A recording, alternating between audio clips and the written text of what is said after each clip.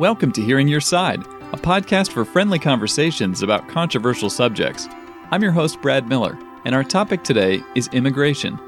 My guest is Raihan, who immigrated to the U.S. from Uzbekistan. We discuss her story, how she handles integrating into American culture, cultural appropriation, the U.S. immigration system, the wall, what to do with the undocumented, and fears people have about immigrants. I hope you enjoy our conversation.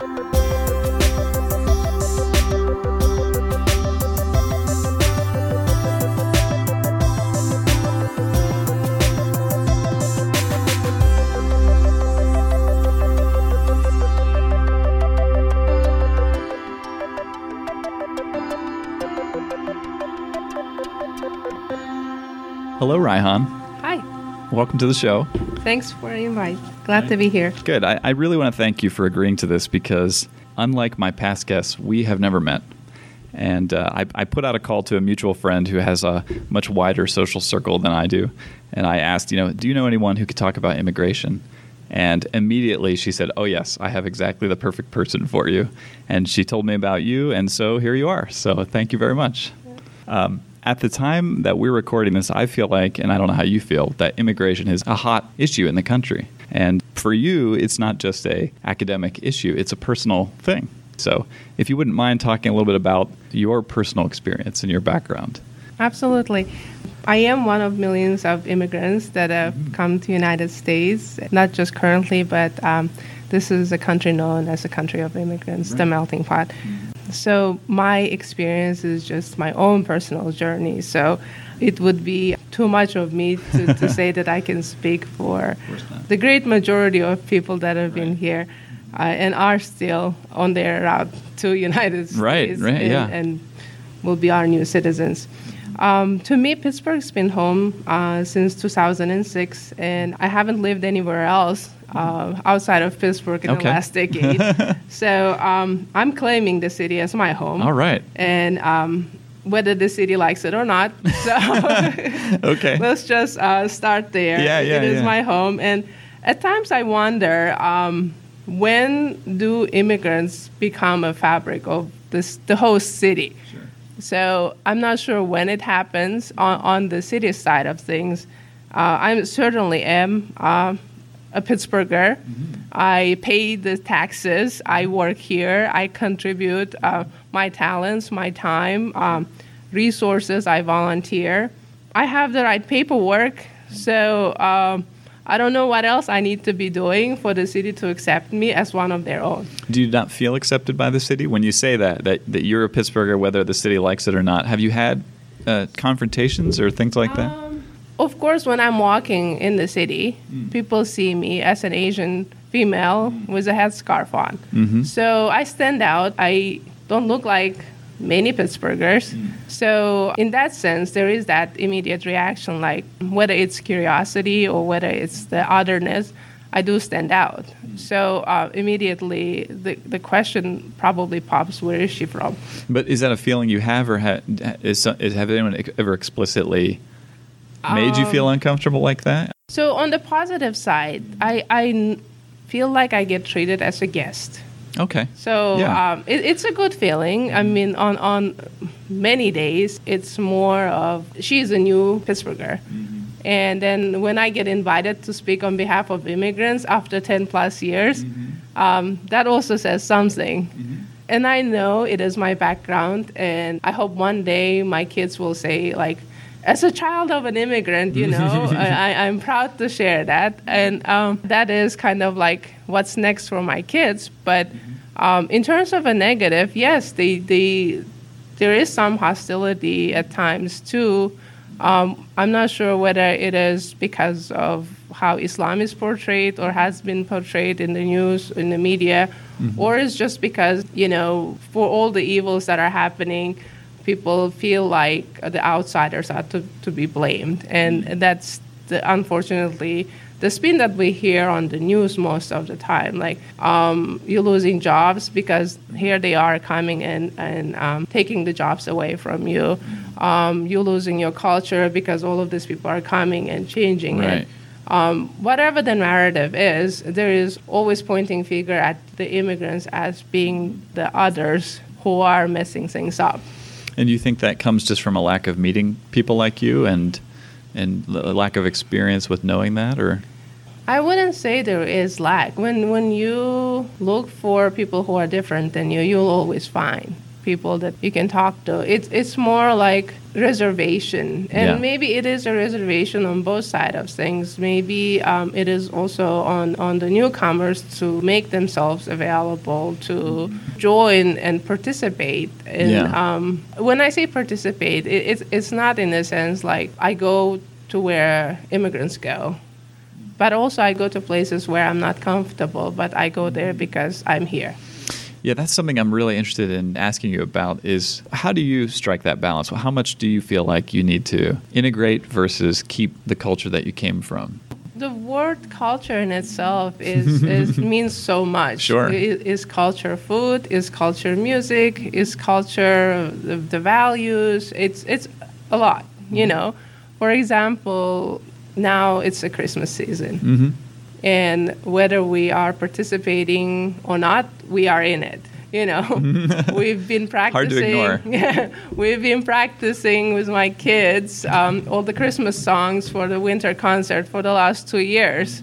There's a lot of Christian background in all the classic musics, and we've been singing. You know, we dress up in the red and put our reindeer, gear on and all that. Sure. So whether we are asking for it or not, it's here. It is being celebrated, and now we are joining that celebration.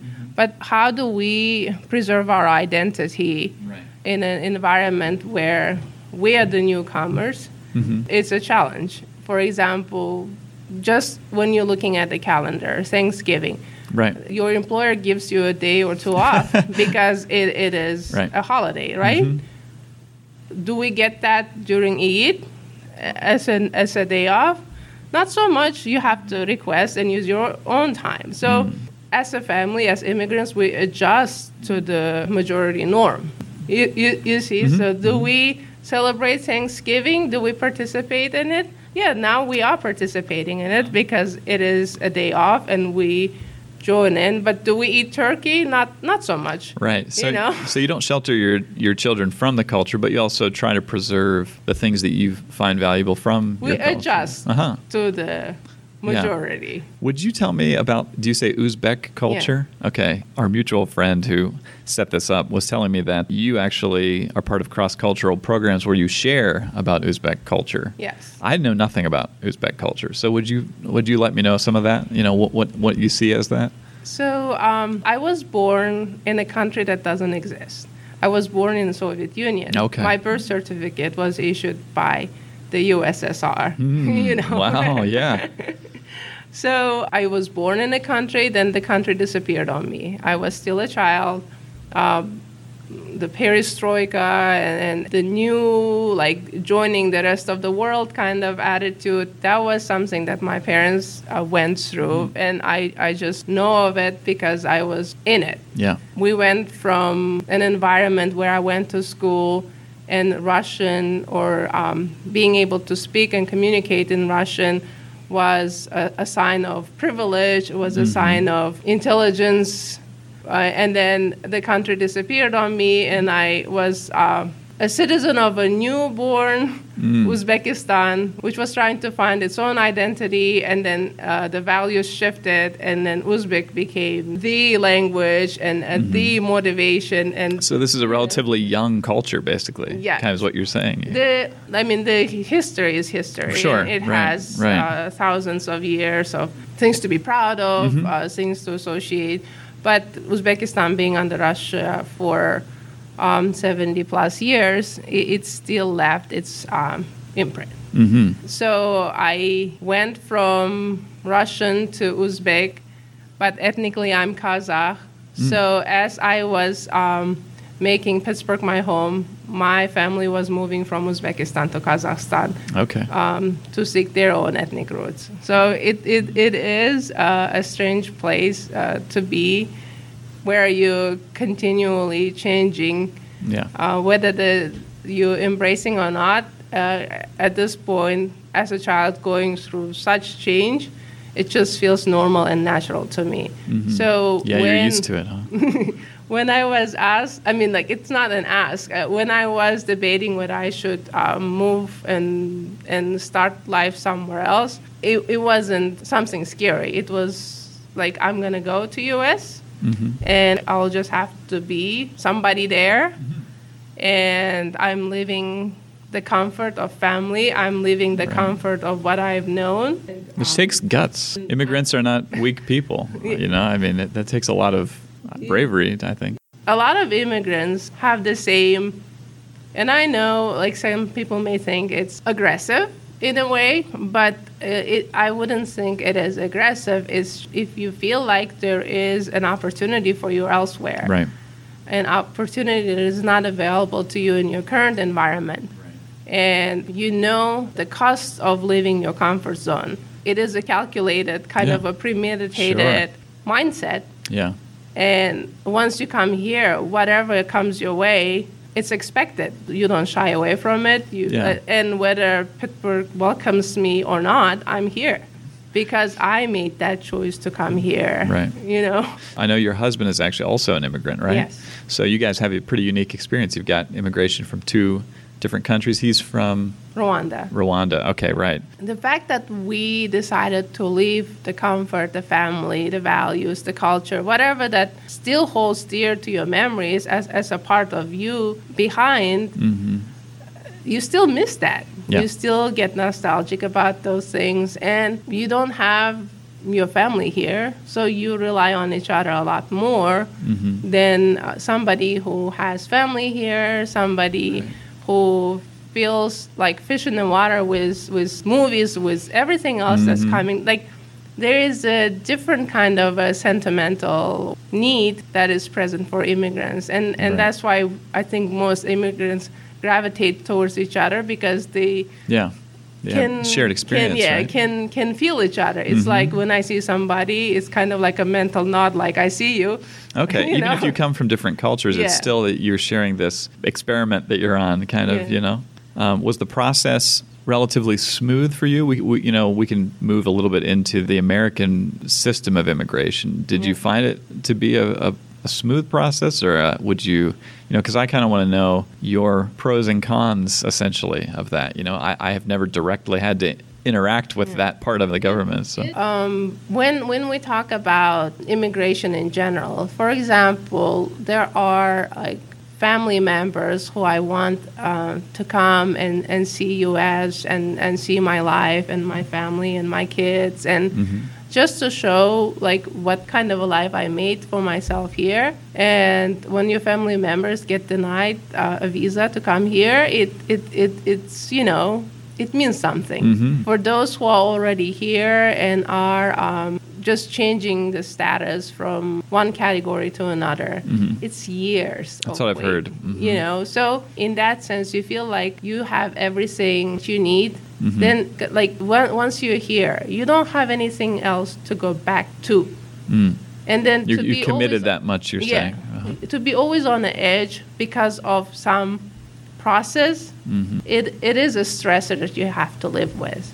And the wait itself, it can be a little bit burdensome. Was the wait long for you? Did you have... For me, it wasn't much, but I know a lot of people in the Uzbek community and in general in the immigrant community who are still waiting for a simple answer, I would say, just say your paperwork is submitted, and we're looking at it, and it's just the unknown factor, and that is your livelihood, so to speak.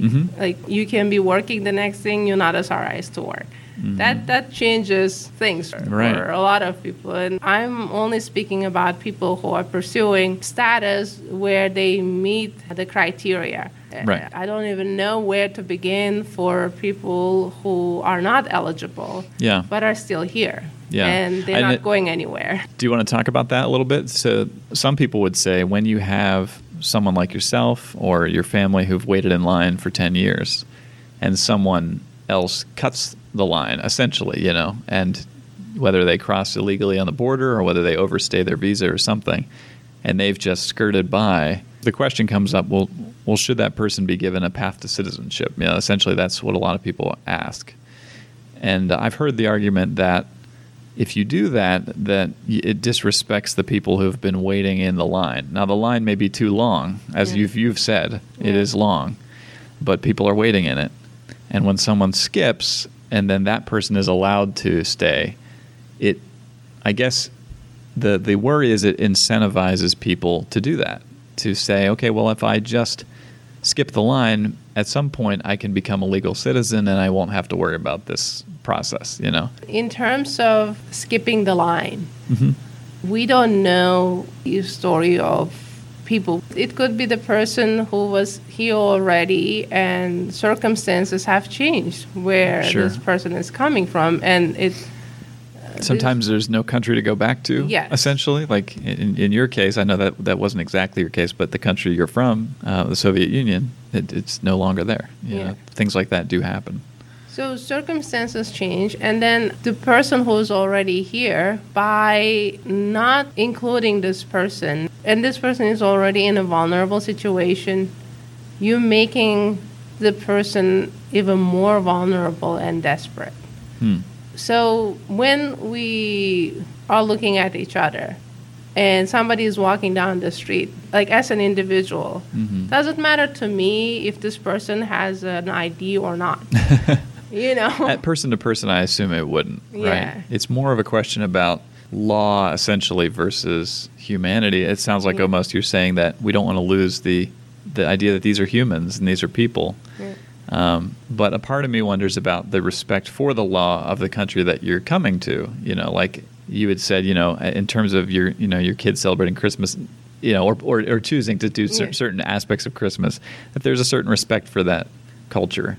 And, I can see people saying you should respect the laws of the country that you come to, in addition to, the humanity of the person that's coming there. Do you think there is room for both in that situation? So there are three types of individuals, I think. Okay. People who know that there is a law. They know they have to respect the law, because without the law, they believe there will be chaos. And in some situations, when people don't respect the rules, the chaos is to follow. Right. Naturally. I agree. Whether it is the just or unjust, they believe it's not up to them, because there was a consensus and they've established that consensus, then they have to respect the law and everybody should follow it.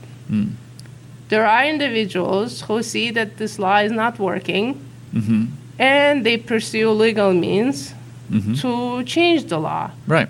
It takes time. Of course. And that's how change happens. And slowly, there is a new consensus established, and people follow, so to speak, the improved version, where it is now someone who was left out is included. Right.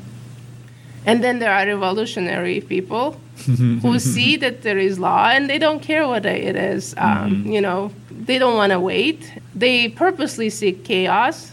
I was going to say, it's not a comfortable life, probably, if you choose that way. But then things happen in a way where those who have been excluded will get included. Yeah. But the same can be used both for good and bad. Right. So as an individual who understands the rules, you just have to make a decision for yourself, and that is the power of democracy, whether you want to be the person who respects and maintains the superiority of law, a person who will seek legal means to change what needs to be changed, and you feel like it is necessary to change, or you want to join the crowd that thinks of themselves as activists, and those who are impatient and want to see justice be done now. Right. I love that answer. That's a really clean breakdown, I think, of that. It is on the person basically to choose. Let's get into what you think are some things that you might change. I know that there's a lot of talk in terms of keeping immigrants out. There's a lot of talk about the wall. Do you have thoughts on the wall? Yes. Okay, good. I couldn't imagine that you wouldn't. So What do you think? there are two things about the wall. Okay. I like your Yeah. number breakdowns. You got Yeah. 3 things, and now we got 2 things. Yeah. I love it. So there are two things about the wall. The wall is here already. Whether the physical wall is being built or not, the mental wall has been already present. And people already found themselves on one or the other side of that wall, especially the ones that are in this country. They know where they are. Right. People have pro and against immigrant feelings and sentiments. And we see that. We see that in the news. We see that as an immigrant, I see it where regardless of what I have done, whether I have my citizenship, whether I'm working and paying taxes, whether I volunteer my time, because of my accent, there's still that like A barrier in some small way. And do I, on my side of, as an immigrant, do I try to work on my accent because I don't want to overwhelm the audience and I want to communicate effectively? Mm-hmm. Yes, I do that because I know as a newcomer, as an immigrant, it is my responsibility to fit in and make sure that what I'm trying to do is accepted. But at the same time, there are people who get overwhelmed and they don't want that because it's outside of their comfort. So that's the first wall, is this mental wall. That's the mental wall. Right. And it has nothing to do with, we were talking about whether this person is documented or undocumented. It's just mentally, it's just, I like to hang with my own crowd, kind of. It's comfortable. Yes. I like to eat my own food. I like to listen to my own music, and I like to preserve my own. Yeah. And that's fine. And you don't seem to have that. It seems like you are, like we talked about before, you're mixing it up already with your children and your husband, that you're integrating certain things, you're keeping certain things. Before we get to that second wall, can I ask you just real quick about the idea of cultural appropriation? Just because that term gets thrown around a lot whenever we talk about sharing cultures. Yeah. And it seems like you're a person who likes the idea of sharing culture. Yeah. Have you heard this term? Yes. Appropriating. Well, what do you think about it? So the appropriation, it is the intent of the person who's using somebody else's culture. Like, what is the intent? Are they using it in a respectful way, in a way that they want to communicate their, like teachers teach about in my kids' school, right? Yeah. They talk about Hanukkah, they talk about Kwanzaa, they talk about different ways to celebrate Christmas. And when they share the symbols, the music, and the games with the kids, they're not appropriating anything. They're using those cultural symbolisms, and they're using it for good. They're bringing awareness. They're teaching the diversity of the world around them. Right. It is when you use those things with a bad intention? With bad intentions. Or you disregard the value or the symbolism that holds for that person from that culture. So if I were to start to enjoy some of your culture's food, music, then all of those things, I view that as a strength of cross-cultural. You're part of a cross-cultural exchange. Yes. And I view that as a strength of the United States, but also a lot of places that of just people in general, that we have strengthened ourselves by sharing. So I love that. I love, Tex-Mex, which is a mixture of two cultures, right? It's a type of food. That's a bad example maybe, but you know what I mean. Yeah. So many things have come from cultural mixes that are great. So I think it's interesting to hear you put it that way. So the intention behind it. Yes. Do you have an example of a bad intention that you've seen of a cultural, maybe even with the Uzbek culture, that you've thought this was a not... Like one example, if you are wearing the Islamic scarf during Halloween, well, what does that mean? You don't think that person's saying, I love this culture, I love this scarf. They're saying it's funny or it's disrespectful, kind of an idea? You will know what the crowd is using or people... Because if it's to make fun or to portray it as a bad thing, then of course, don't use something that you don't understand without giving any thought. Like, Right, being just careless. yes. Just saying, haha, this is different. Yeah. And that kind of ties into what we're talking about with the wall. So I appreciate that little side path. Yeah. But the mental wall, these people are different. We're talking about that. You said that, that's the first part. Yeah. So can you talk about the second part? The second part is that the government is building the physical wall. We're closing our borders. Mm-hmm. And that tells to the rest of the world we're now isolating ourselves. Mm-hmm. Whether it is building the wall for security so that we limit the number of people that are coming into our country Right. versus we don't want to interact with the world, that physical wall signals to the rest of the world where we are going now. We are isolating ourselves. And you see that as a negative, I take Yeah, it. like there are people who I stay in touch with from former Soviet countries that now they don't feel like they want to come to U.S. because It's not a welcoming place. it's not a welcoming place. That's interesting, yeah.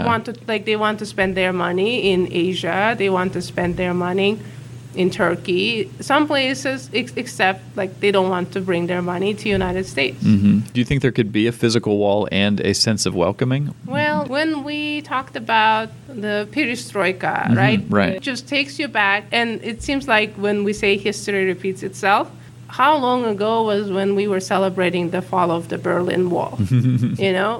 How long ago was it that we said the Iron Curtains?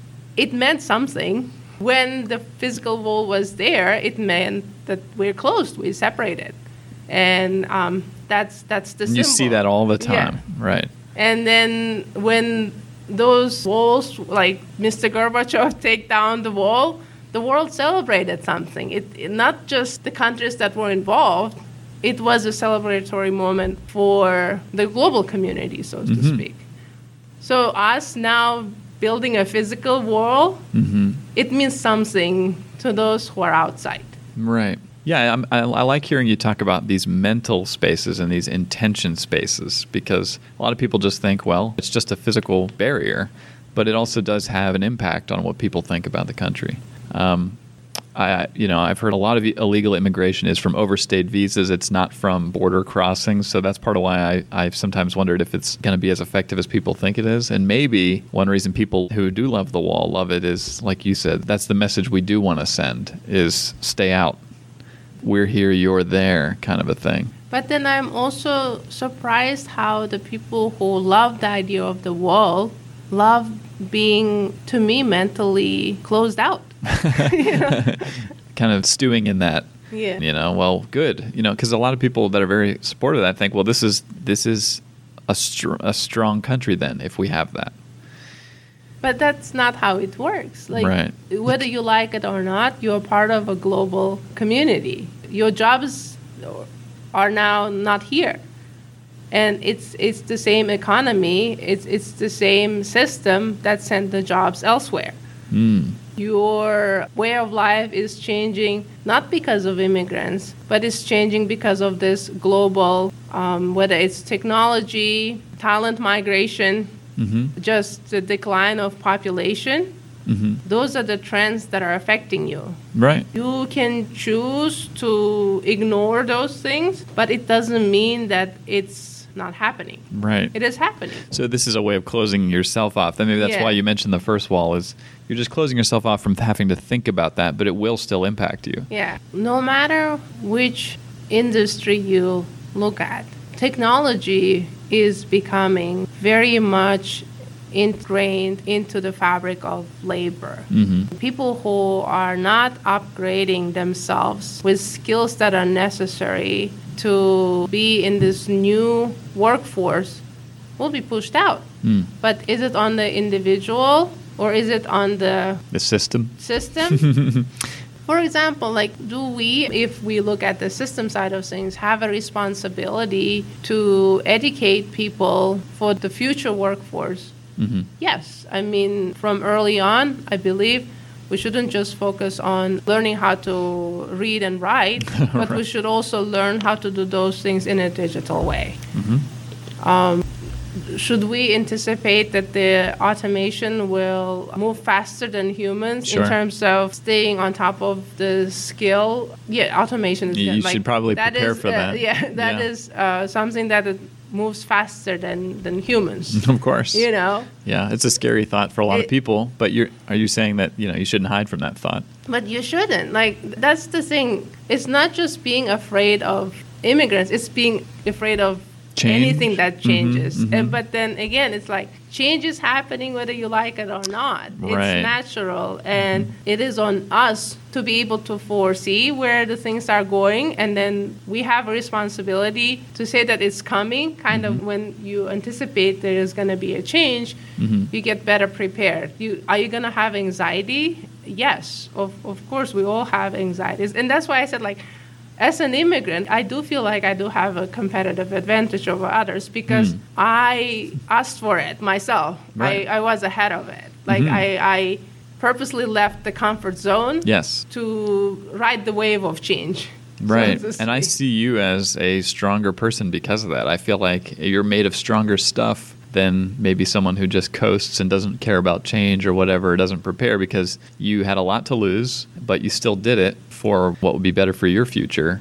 And maybe a lot of people in this country don't have that attitude. And it is unfortunate. Right. And They're going to be left behind. that's why you try essentially, to resist. right? A lot of people resist change for the same purpose because To try to stamp it back into the box. Because you want to maintain the comfort. You want to feel like you're in a safe place. And then meanwhile, somebody somewhere else is already hungry to learn and be ahead of it. And when we talk about jobs, Right. are And coming this kind and of taking those jobs because they know how to do those things. I mean, like, Sure, it's right. as simple as that. it's the march of progress, maybe, Yeah. too. So my recommendation would be actually go out and be aware, educate yourself.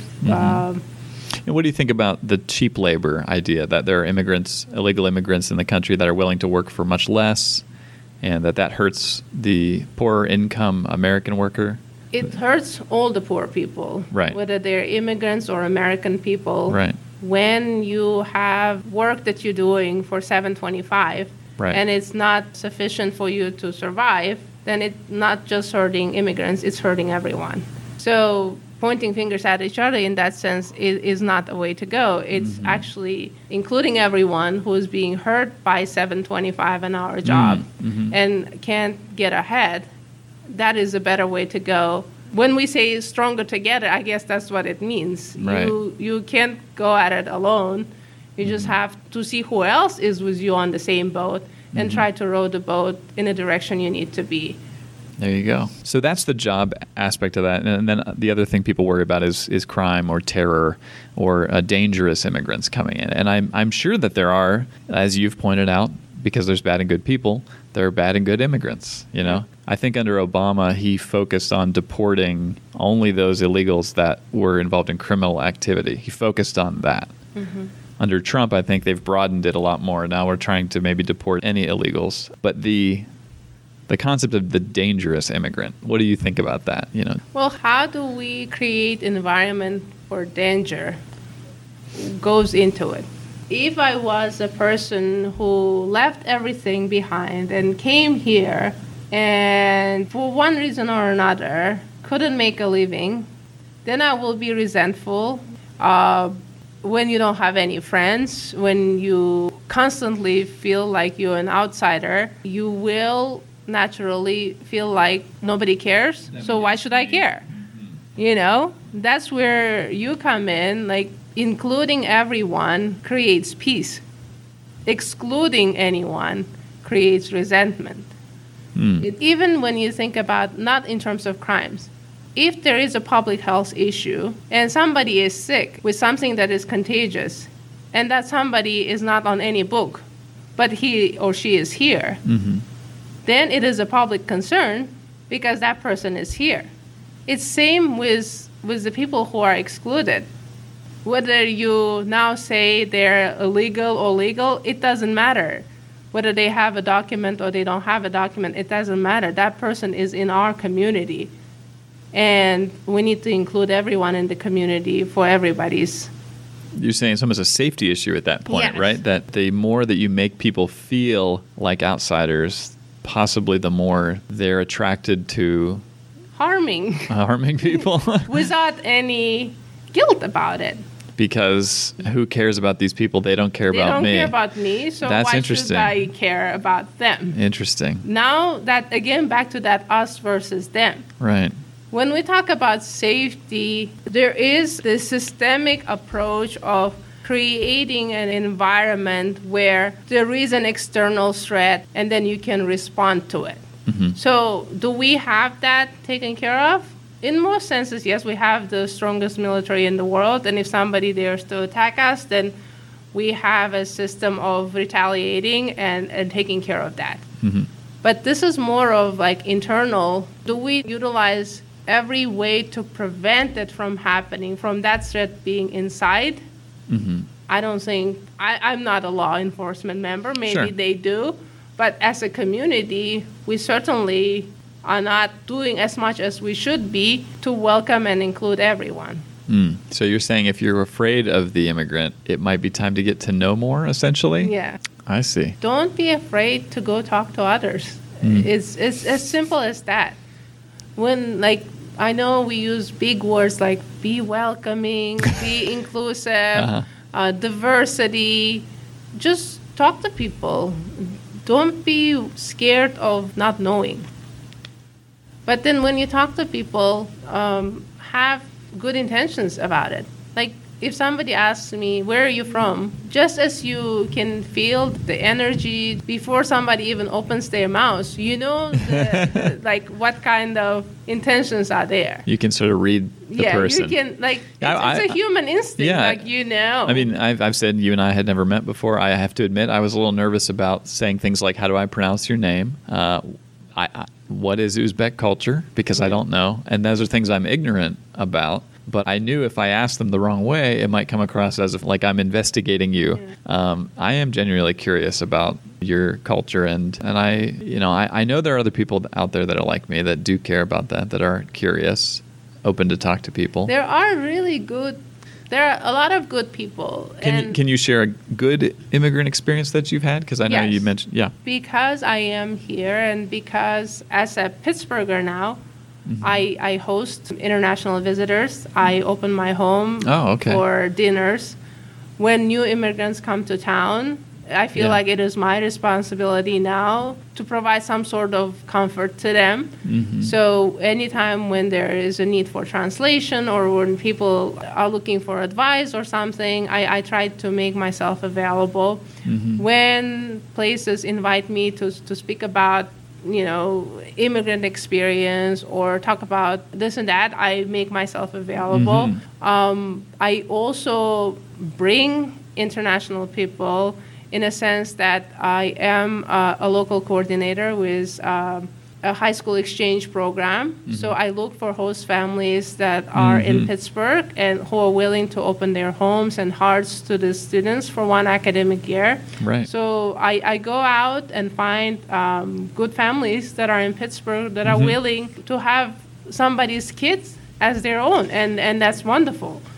So it is not all bad. When you look for good things, for good people, you find them. But it's, again, you wouldn't know or meet these people and you wouldn't come across the generosity of human heart unless you are out there and on the edge of discomfort. I feel like it's on us. We have to use our own agency. If we complain about something, then we take the responsibility to do something about it. A lot of people are asking for the government to just bring the hammer down so that they don't have to do anything. And yeah, it's interesting to think of, before you even say that, think about what are the things that I can do to affect that change that I want. It sounds very cliche. It sounds very simple, but I think it's true. It is like in a cliched way when you wake up in the morning and then, like, you look in the mirror and say, like, I can do it, and then, like, it just ends there. Like, right. You have to do right. X, Y, and Z so that you feel like you've done it. Right. Just like And when the families that, because my wife and I don't have our own children, but we've talked about hosting these foreign kids and things. The families that you've seen who have done that, who you've said they've been good people, they've been open to it. Have they talked about the benefits that they've gotten from doing something like that, from stretching yourself in that way? Absolutely. Well, they feel like they are, in a way, when we're talking about the mental and physical wall. Yes. They are trying to break the mental one down. Yeah. If you can't break the physical one. They are, as we build walls, they're building bridges. Oh, okay. Especially with high school exchange students. You bring in someone's child into your house. Right. And that says something welcoming to that family of that child. I'm sure that even though there are people in this country who would like to keep you out, there are some who would also like to bring you in. Yeah. And then for the families that are hosting, they're learning more about themselves and they're re-exploring their own value because now you've created that connection. Right. So every time when somebody asks you about what does it mean, like what did you say, like why do you care about Steelers, then it makes you think, like why do I really care about these things? Do you care about the Steelers? Long pause. Long pause. That's not one of the cultural things you've integrated, I guess, huh?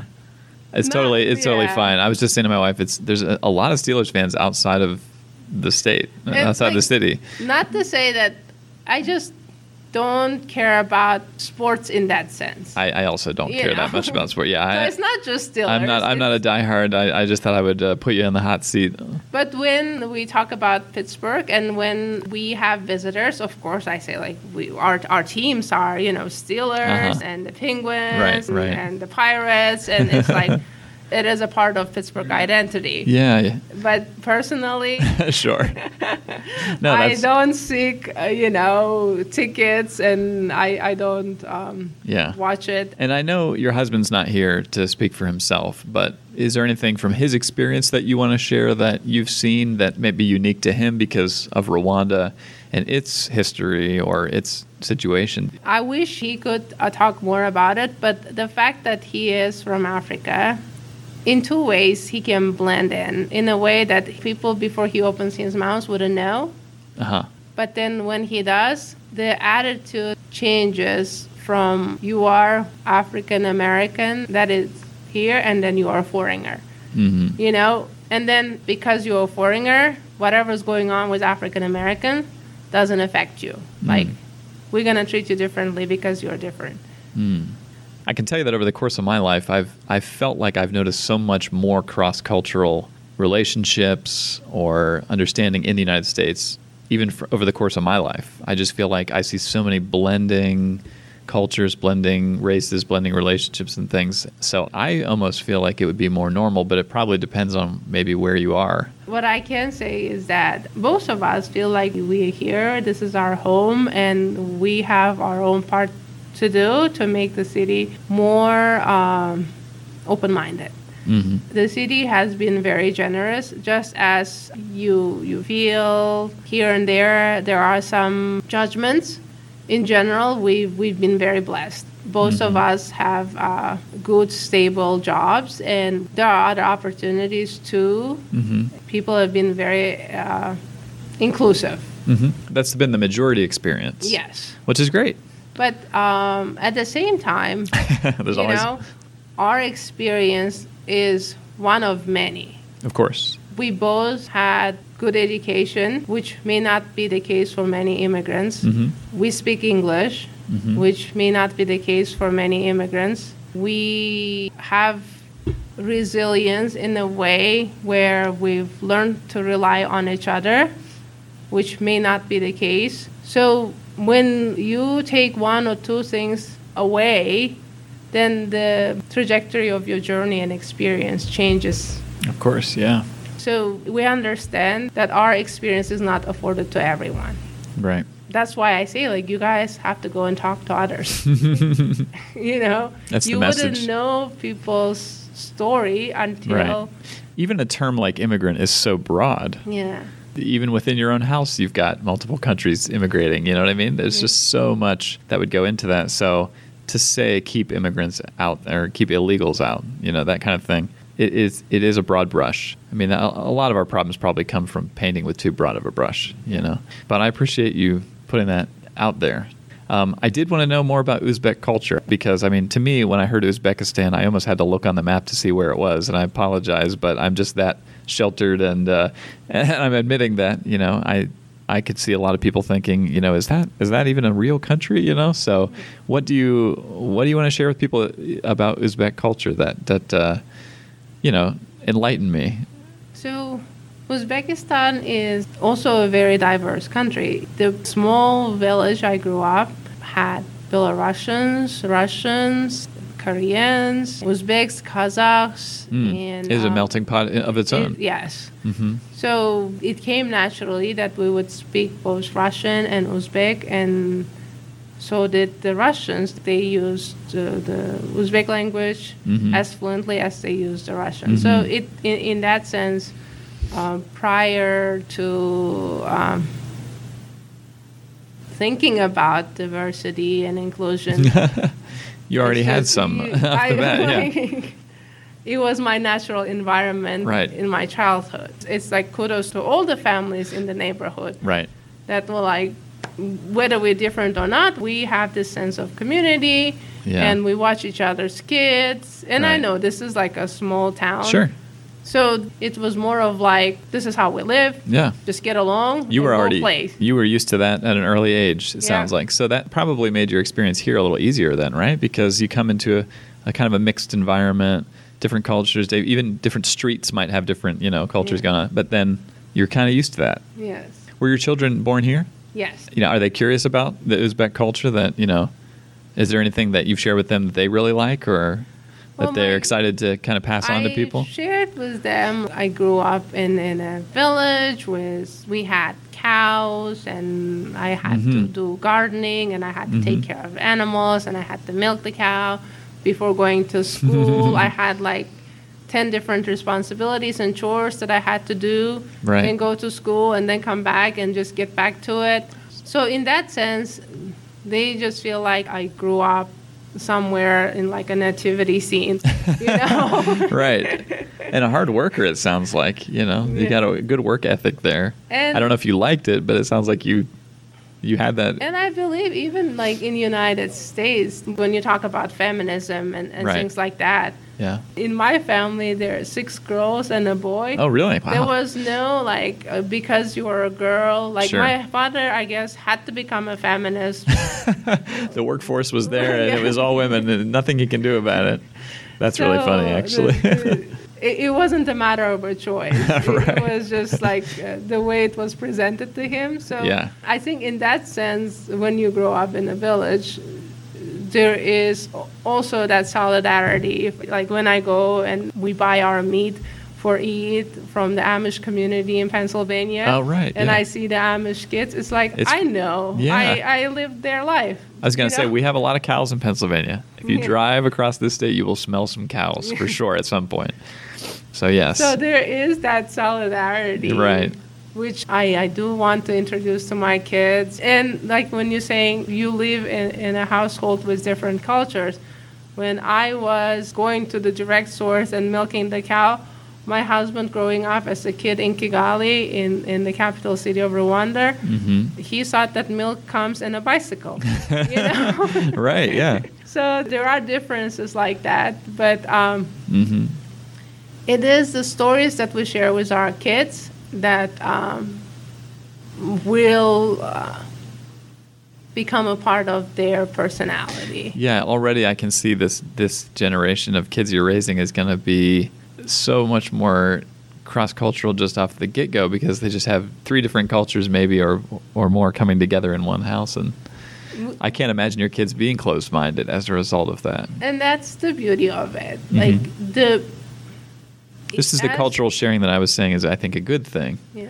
Not the bad intention version, but the one that's like, let's all merge our cultures, understands together. So, for example, my kid, he when we traveled to Canada and we're coming into United States and we're crossing that bridge and we see in the distance the U.S. flags, he was all like, that's my home. Yeah. That's my flag. I was like, where did this child come from? He got But excited all of a sudden. that is something that as parents we also understand. Like, Right. regardless of where we came from, Right. this is their country, this is their home, and they're gonna have these patriotic feelings towards certain symbols they claim as theirs.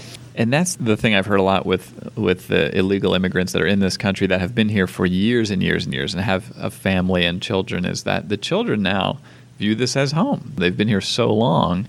And you have to respect that. Right, and that is a real thing.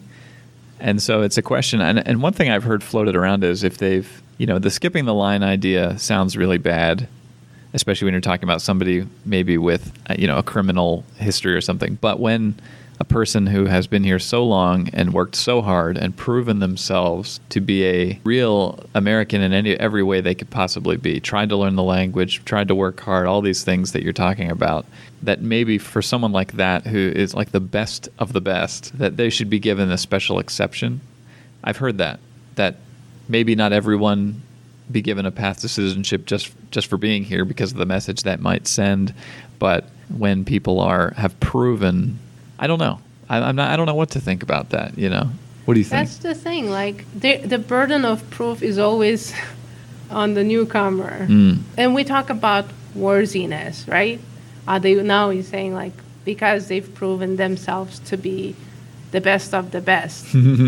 What about giving a chance to those who are not? Are they not worthy?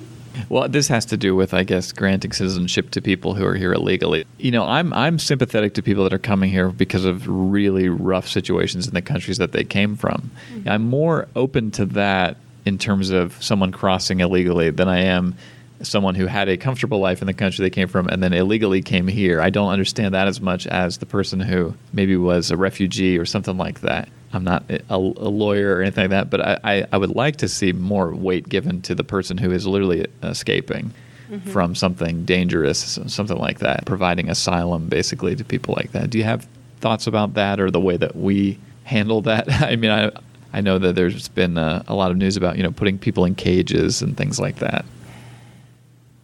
For people who are coming from rough situations, I know that we have a system where we screen refugees prior to issuing them U.S. visas. There is a system that asylum seekers go through, but the number of visas that are being issued and the number of people that we're accepting it doesn't line under up. the current situation has been going down. Mm-hmm. So those who are in those extreme situations, their numbers are not going down, but we are not accepting them. So what choice do you leave to those who are still in a desperate situation? Would you tell them, like, accept your fate and die? Like, I mean, are we talking about these are tricky questions, situation, right? Oh, absolutely. Yeah. It's a tough one to solve, I think. For me, like there is a heart part and there is a head part because, of course, I don't want anybody to suffer those situations. And America, as you said, has a reputation. If it does turn people like that away, how does that look? If it builds a wall, how does that look? These kind of things do speak to the rest of the world. That the head side of me says we can't accept everyone. We can't accept everyone. Yeah. It would be, it's a little bit like the homeless problem in California or these bigger cities where they've just sort of taken over in a lot of places. Your heart wants to allow them all, but at the same time, there's a practical limit to how much city you have and how much streets you have, and sometimes they'll park right in front of a business and they'll put their stuff there, and so those kind of things become a really interesting split between heart and head for me. And you're a very smart person, so I'm sure that you've thought about the practical side. We cannot allow everybody, but we have a population decline, Okay. And how are we going to solve it? Even when you look in the city of Pittsburgh, when you have areas that are abandoned and outside of the city, you see areas that are turning into ghost towns. Yeah, so I to drive speak. through them all the time, and it's like You know, it's weird. You'll see There's these no business. storefronts that are just closed. You know, they're just sitting there, and You think a couple immigrants could fit in there? yeah, you know, It's true. I do drive through a lot of what I would consider ghost town. I don't know if they don't look like wonderful places to live, but they might be better than what people are used to coming from a war like, zone. You know, we do have. It's not like we don't have. you're saying Montana has a lot of space. So that is not the argument. Like, oh, we can't accommodate. Like, we just need to know, and start thinking about how we can benefit. Yeah. Also on our side of things, there is the demand to be here. What are our needs, and can we make a immigrants match? fill, Right. Mhm. fill that gap? And you're talking about like the humanitarian side of things, like people fleeing desperate environments and situations, and how do we respond to them in a humane way? But I'm talking about like we need people, Right. because we don't have enough nurses, and we don't have enough doctors, we don't have enough IT specialists, so we are in businesses who are really in demand. They are going and bringing people the talent from elsewhere, because we need to take care of our own people here. If we need the nurses, we bring them now. Do you think technology could help to solve this problem with approving and disapproving on a quicker basis, maybe in some way down the line? We seem like we have a very slow system. It's a bottleneck, I guess. Some people waiting 10, 12 years. We talked about the possibly spooky part about automation, but what about things like that being brought to bear on this problem? Yeah. Technology is a solution to all sorts of situations. Sure. In my father's experience, he was in a construction industry all his life, and they had people digging canals, and it was taking a toll on the workforces. Like they had Right. back pains and all of this stuff. Right. And then they went and bought like 10 excavators and the tractors, and Back like pain over. like you only needed one person who could operate that. Sure. And then they lost 10 people. Sure. And replaced it with one machine. It's the same scenario. Like, what's going to happen when everything is going to be automated?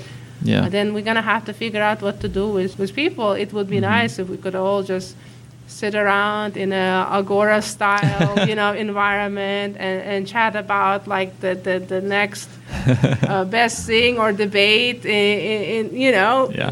like they did. And the in machines, ancient- the machines do all the Yeah. boring stuff while we just do the fun stuff. Yeah, but then, I mean, you cannot stop. Right. You Well, know? we've been through it before with industrialization and factory workers complaining at the time, and we've been through it a few times with advances like that and changes. I for some reason, I'm not afraid of technology. Yeah.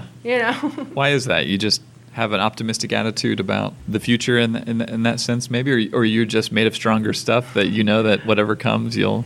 Technology in itself is just a tool. We're not afraid of computers and cell phones. It's just made us be connected and fix the geographic divide. Like, I used to call my family 10 years ago, and I spend a lot more money than I do now using an application that is free. And I can not only hear them, I can see them. Right. It brings many good things and bad things. And bad things. And I like your analogy that it's a tool. That's how I see it too. I'm a graphic designer. I use a computer for art, and it's amazing as a tool for that. I can paint with unlimited colors, unlimited brushes, things that I would never have thought when I was a kid. But at the same time, but there are downsides. There are some downsides, and people get affected by it, and then people lose their jobs, and it changes. And if they're in a place where they don't have the necessary skills, I sympathize. But do you think it could help the immigration process if somehow a computer were running things instead of a person with a stamp, maybe, that they might be able to suss out quicker who is and who is not? I know you didn't like the word worthy, but whatever the legal classification would be. Yeah. Could you see a sci-fi future like that where people are just being, green lit, red lit, like as they come? I don't know. It's possible, right? I don't know. Anything's possible. Any technology that is integrated in a process to expedite business needs, whether it's in immigration system or in a healthcare system, it's always, as I said, it's a tool. Yes. But just as a mean of tool, can it expedite stuff? I'm sure it can. Yeah. Mm-hmm. Yeah. Well, I really appreciate you sitting down with me to talk about this. Is there anything that you didn't get a chance to say that I saw you had some notes prepared here, so I was kind of waiting to see if there was anything that... In general, like, Pittsburgh is home for us, and we are here because we like it here, and if we didn't, we would have been elsewhere. Yeah. You know? We wouldn't be hesitant to pack up and go again, just like we did when we came here. Yeah. But my husband and I, we feel a responsibility to contribute and make this place better, not just for us, but for our kids.